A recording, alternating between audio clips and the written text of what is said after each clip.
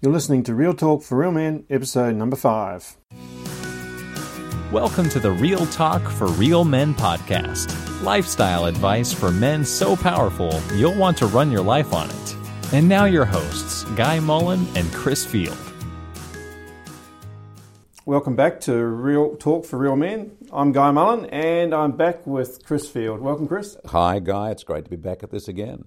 Well, today we don't have a third person to interview. I've just got Chris here to interview. Which is, I shouldn't just say just because Chris, you've actually been around the traps a little bit. You've been on TV, at a TV show and a radio show, and you're also a publisher. We're going to talk about some of your books, or one of your books in particular, in a moment. But tell us a little bit about that background. Well, I had discovered when I was a kid that I had a voice that people identified as a radio voice, television voice, and so that, with a bit of prompting, I thought I'd like to get it trained and get into the industry. So over the years, I've had the privilege of being a radio host, a radio newsreader, television host. I've been a presenter on a variety of different programs, but particularly because of wanting to use that talent within the kingdom of God and for the benefit of people. A number of years ago, I created my own Christian television program, which we called Living Word. It was broadcast in the city of Melbourne in Australia, and it ran for about 14 years, and it was on a particular community television network. And I think by the time I finished, I was Australia's most experienced television producer and presenter in the community television sector. So it was quite a lot of fun, and really glad to have had the impact of doing that. And with all that, of course, traveling the world, teaching seminars, sharing and ministering, preaching, I guess I've had a lot of time communicating with people, and I like to think that when I am sharing something, that's at least of some value to somebody. And so here today we're here to talk about one of the books that you've written. It's called Manhood Horizons. It's part of the Horizons series. And the subtitle for that is Being a Man's Man in God's World. So we're going to explore that a little bit, what that means. So this the series of Horizons. What is Horizons? Where does all that come from? When I think of Horizons, I think of a terrible movie I saw once. Starring Sam Maybe Neill. That's why the books don't sell so well. Starring Sam Neill, which scared the pants off me. But Manhood Horizons, what's that about? I came across a thought process many, many years ago about how the fact that each of us actually have our own set of horizons. And I like the example that I made up was imagining migrants arriving on a ship into a country, into a big city, maybe New York or Sydney or someplace around the world. They've arrived from a third world environment, and they've all arrived at the same age. Let's say they're all 26 years old, and they've all got $100 in their pockets. So they're all very level, and one would expect that they're all at the same starting point and they're all going to head to the same destination. But in fact, they all end up in very, very different locations, and it's based on their own personal horizon. And let me explain what I mean by that. One of the guys gets off the boat, and he knows the most important thing for him to find is food, and so he hunts around to that part of town where there are the most restaurants or hotels, and he looks into the bins out behind those hotels and recognizes that he's probably going to be able to get a consistent feed from the scraps in those bins regularly if he can just stay in that vicinity. So his horizon is dictated by his belly and by what he can scrounge, what he can lift out of the bins. And one of the other men might decide that, in fact, he's going to get a job somewhere, he's going to work hard, and he might advance to becoming a foreman or something or other. So he goes out looking for which part of the city there's the most amount of industry and factories and places where he might be able to get employment. So he has a different horizon, and it leads him in a different direction. He goes and looks for different things because inside his head he's actually got a different personal horizon about where he wants to be, what he'd like to see happening in the next 10 years, where he would like to be for his wife and his kids or whatever else. The third guy walks around the town and he finds the most illustrious business building there is in town, the highest one with the most impressive businesses operating there, and stands on the footpath looking up, and he says to himself, one day my office will be on the top floor. Mm-hmm. Now that guy just has a completely different horizon again. Mm-hmm. Now, that guy may not get to have a business on the top floor of the most impressive building in town, And the guy that went out to look for work in a factory may end up running his own small business, or anything could happen. And the guy who's gone to the bins may end up in a different situation to what you would think. But that horizon that each of them carries is going to have a profound impact on where they start, where they look, and most likely where they end up. Now that translates then into every area of our life as people, and I use the term here, manhood horizons. If my idea of my horizon is one day I'm going to have a pool table out in the garage and I'm going to invite my friends around and we're just going to have a man cave and the kids will be off my hands and the missus will make me cups of tea, well, that's my horizon. When I look out as far as I possibly can, that's the ridge that I can see. Mm-hmm. But if I turned around and had a different horizon, that in 3 generations from now, every one of my descendants will be serving the Lord in powerful ministry, that they'll all be well established financially, that they'll all be mature, responsible citizens. God will be able to take them around the world and use them in any way He wants to. Well, that's a very different horizon. Right? For some people, their horizon is that they might even just live another 10 years, because just surviving with health or all the other troubles that they're facing, their horizon might be just survival. What I wanted to do in the book then was to challenge people to reconsider in their own heart and mind what were their horizons, and would they maybe change their horizon, look above that first ridge at the line of mountains or hills behind that, or lift up your sight even more to the mountain peaks beyond that. Maybe lift up your eyes to the stars and wonder just what your horizon could be if you could get there, or to the moon. And that concept of horizons then became a kind of a grid for me. So when I did parenting book, it was Parenting Horizons. My general book on family horizons, manhood horizons, marriage horizons, so that I could challenge people in every area of these relationship and personal responsibility focuses to actually think about what their horizon is and how that might be translating back into the way they live, what their expectations are, where that goes. So is that similar to vision, or is it slightly different? Oh, probably it is, yes. I guess it would have to be very similar. We would have a vision for ourselves that one day we'll be successful, so it becomes a horizon. Yeah. And it's not necessarily a tangible horizon that we can see, but it's inside us. That it's driving us to say, passion. That's where I want to be. Yeah. I think, too, unfortunately, I've talked to young men over the years that have had some pretty wonderful visions. I'm going to be a millionaire by the time I'm 40, or I'm going to this, I'm going to do that. You find that it becomes kind of like a vain imagination that the Bible talks about. It's not really something real.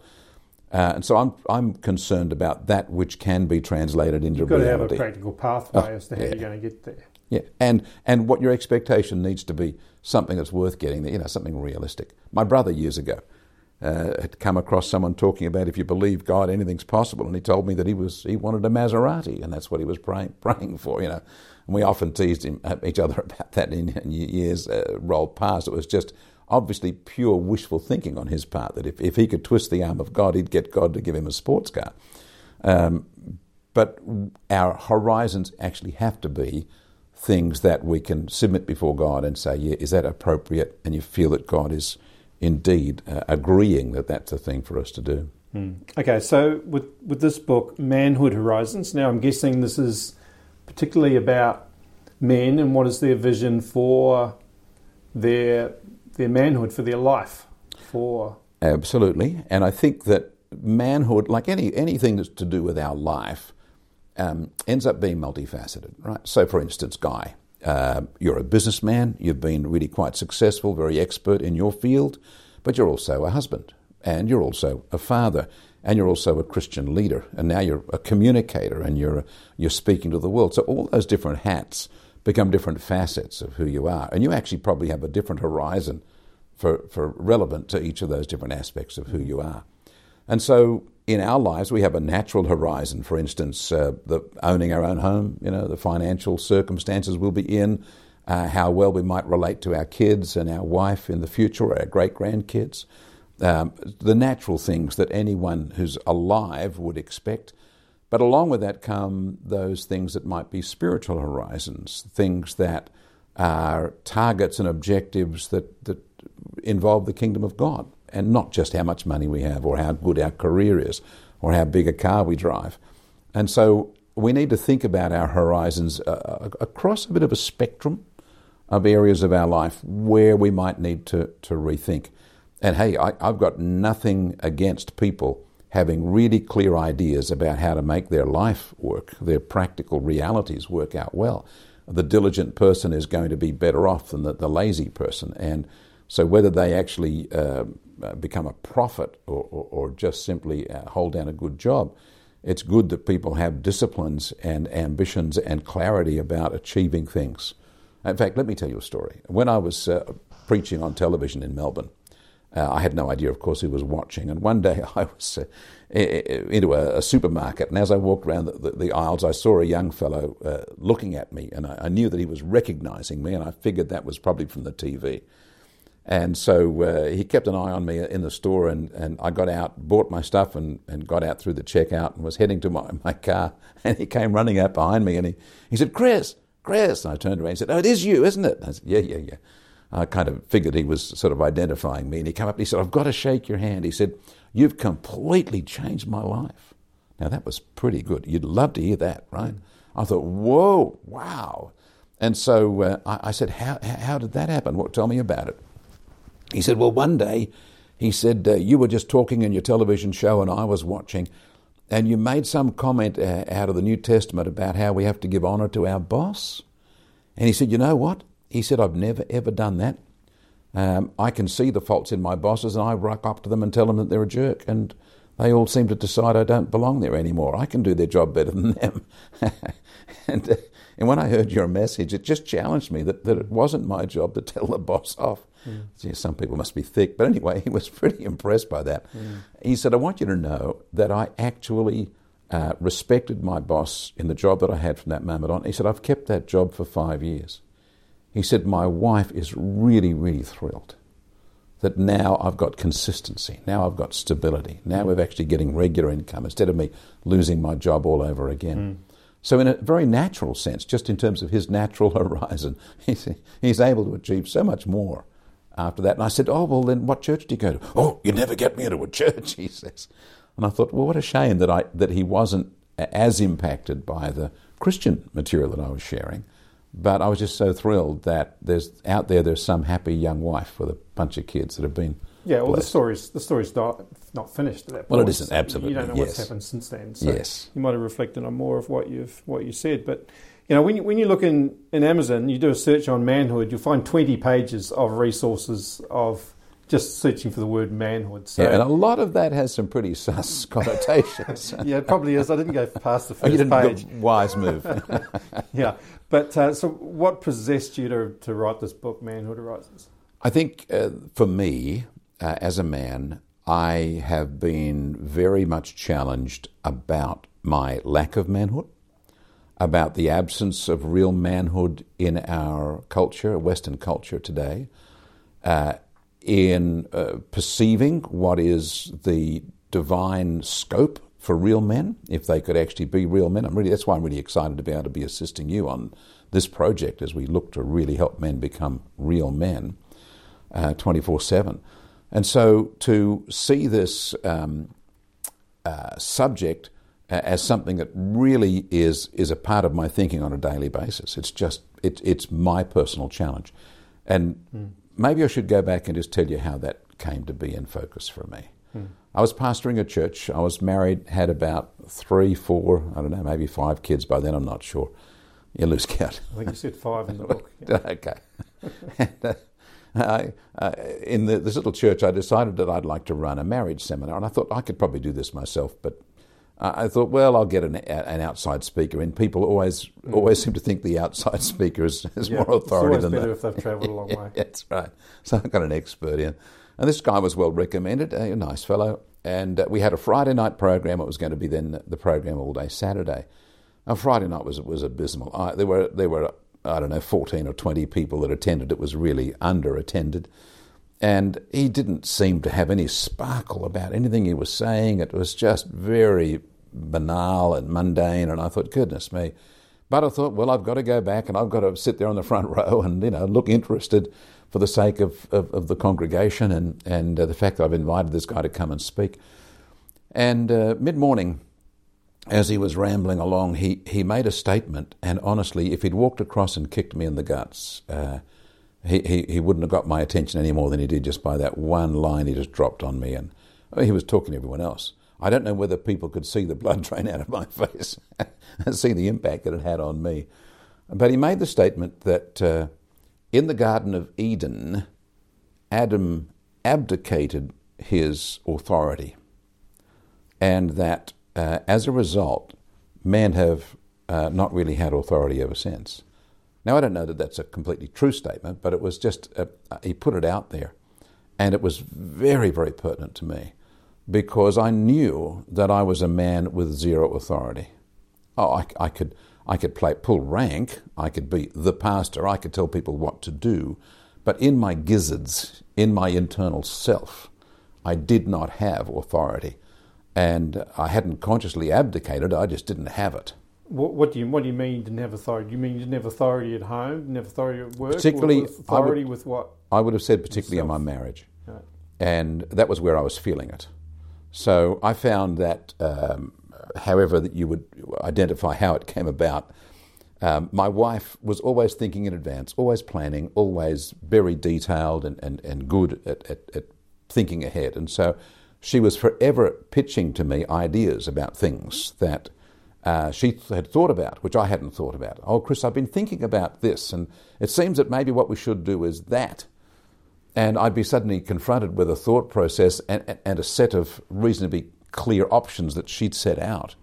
And I'd find myself thinking, look, I don't know that we really want to go down that road, but I don't know that I really want to tackle her. I don't know that I really want to say no to her. And I struggled in being able to say, hey, I'm running this home, and if you've got some suggestions, let's just, this is going to be a discussion. Stop preempting me. Stop making these decisions, half making them for me. Not that she was doing it in any way unkindly, but it was just, I recognised that in many a situation, I just found myself cornered into something I didn't really want to do, because I actually didn't have the internal strength or sense of personal authority to turn around and say no. So you just wanted to keep the peace? I think that was very much the case. And I think I was very much afraid of upsetting my wife. I think that was areas possibly of insecurity. Probably a lot went into it. But what happened for me on that day was I just had to go aside and say, God, I haven't got any authority. And I don't want to stay this way. I actually want to become a man who is a man. Not a man who is some excuse for something else, So I prayed, and I recognized that I needed to actually be able to not be afraid to say no to my wife. Not that I needed to argue with her, but to actually sort of try and clear a bit of space for me to find my own room to be the man that I needed to be. Mm-hmm. And so on one particular occasion, Susan came along and said, Chris, I've been thinking about such and such. We haven't been to see this family member or that, whatever, and I was thinking the best opportunity is going to be at this time, and it's it might be good to buy the tickets and start making the payments. Always way off in advance. I understand that women like security and they like to know that everything's properly provided for. And she's a good planner. And I'm incredibly spontaneous. I'd like to think that if there was a really good price the day before, I'd like to have gotten it, not to have paid twice that much 3 months in advance. And of course, you're hardly ever going to get that last-minute bargain. But it was the lure of me staying spontaneous. And in this particular instance, I don't know the details at all. It's been so long ago now. But I remember saying to Susan, "No, I don't think we should do that." And sort of almost this sort of shock, like, where did that come from? I haven't heard that from Chris before. And she said, well, why not? And I said, well, actually, I haven't had time to think about it. I don't want to have this discussion about this until I've had time to think about it. Okay. Mm-hmm. Now, I was struggling in myself to at least have deferred the decision, but I was also very irresponsible. And so about 2 weeks later, when Susan piped up and said, well, what did you decide? My next question was, about what? I couldn't. And she then reminded me that I had told her that I needed time to think about it, and I hadn't thought about it at all. So that was also showing up part of the problem, that it wasn't just that I wanted to have responsibility and authority. There were things inside me that automatically disqualified me from really being able to hold those things. So the journey wasn't just a matter of raising a flag and saying, hey, I want to be boss around here.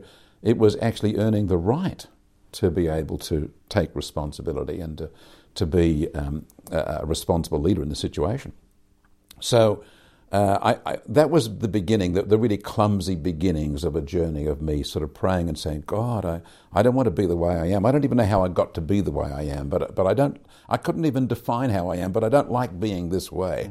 And my horizon then began to form. There was a sense of horizon. I have to move away from here to some place where I could actually be proud of the fact that I'm a man and people actually respect me as someone who actually does have authority and can be trusted, who won't make some promise, I'll think about it and then forget about it. And so all of this culminated in the moving me forward, and I must say altogether terribly slowly. And I would say here as well, I didn't have any mentoring in our culture in Australia.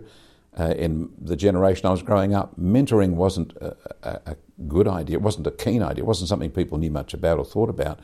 But I think there was also a very high level of arrogance in manhood in my generation, which was, if I have to go to you for help, I'm admitting that I'm weak.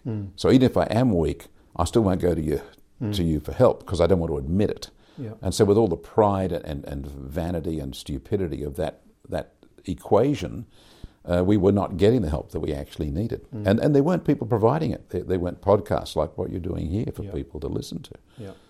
So most of my forward movement, I describe it as stumbling forward. I found that I would have an attempt at something, it would be clumsy, I would stumble, but by the time I found my footing again, I'd realised I'd stumbled forward. And so at least I'd made some progress. And over the years, in a number of different ways, in a number of different adventures, I found myself really just praying, trusting God, asking Him for His help, and meeting each situation with what limited resources I had and try to learn, as the dust cleared, something that might have helped me move forward. And I think, what a terrible way to live, what a terrible way to run a business, what a terrible way to run a family, what a terrible way to be. But unfortunately, my culture and my own personality set me up for that kind of clumsy and really quite inefficient journey. Yeah, so speaking of culture, one of the key concepts in the early part of your book is that you talk about how the culture defines natural man. What is the man, his roles, and as society changes, then what society says as a man also changes, and that has consequences. Absolutely. I was very impressed years ago by Weldon Hardenbeck's book, and he lists a number of different stereotypes of the sort of the macho hero kind of guy, the wimp, and so on.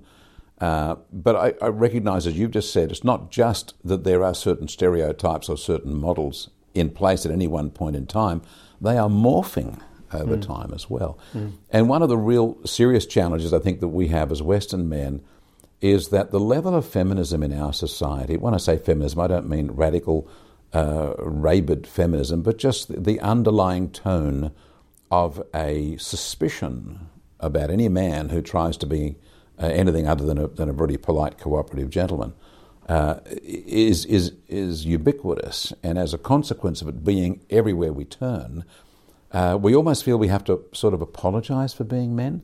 And so the thought that we are actually going to become more determinedly manly, more consciously take our authority and our leadership, is really going the opposite direction to the tide. And it would be very easy to feel guilty. And so I think that that's a very real impediment in our culture. And it's also a very real impediment for the women in our culture. I don't know that many of the really beautiful and godly women that we have in our culture realise just how far they've moved toward an anti-male mentality without them realizing it. They've just embraced that.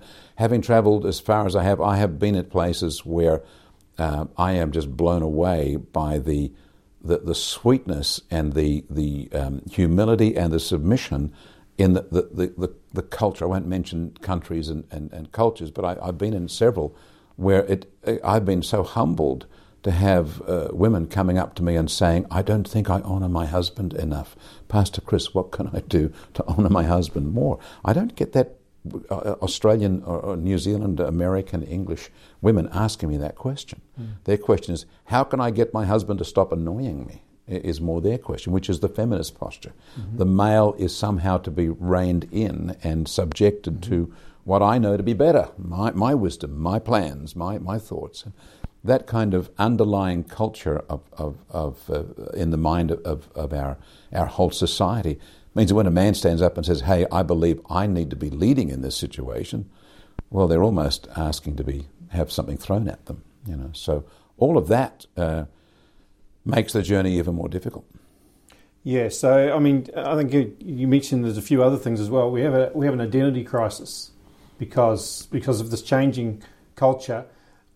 In one generation, John Wayne is the ideal man. The next one, it's Steve McQueen. Next one, it's Archie Bunker. The next one, it's one of the nerds. And the next one, it's a great athlete. So if we've got this culture defining what it is to be a man, and that's ever changing, then as we move through our life, do we have the problem where we start to question whether we really are a man or not, whether we've actually reached it, because the goalposts keep shifting on us. And I think there's two ways to resolve that, and maybe, because we probably have to wrap up a little bit soon, let me maybe make a couple of comments that might be helpful to people.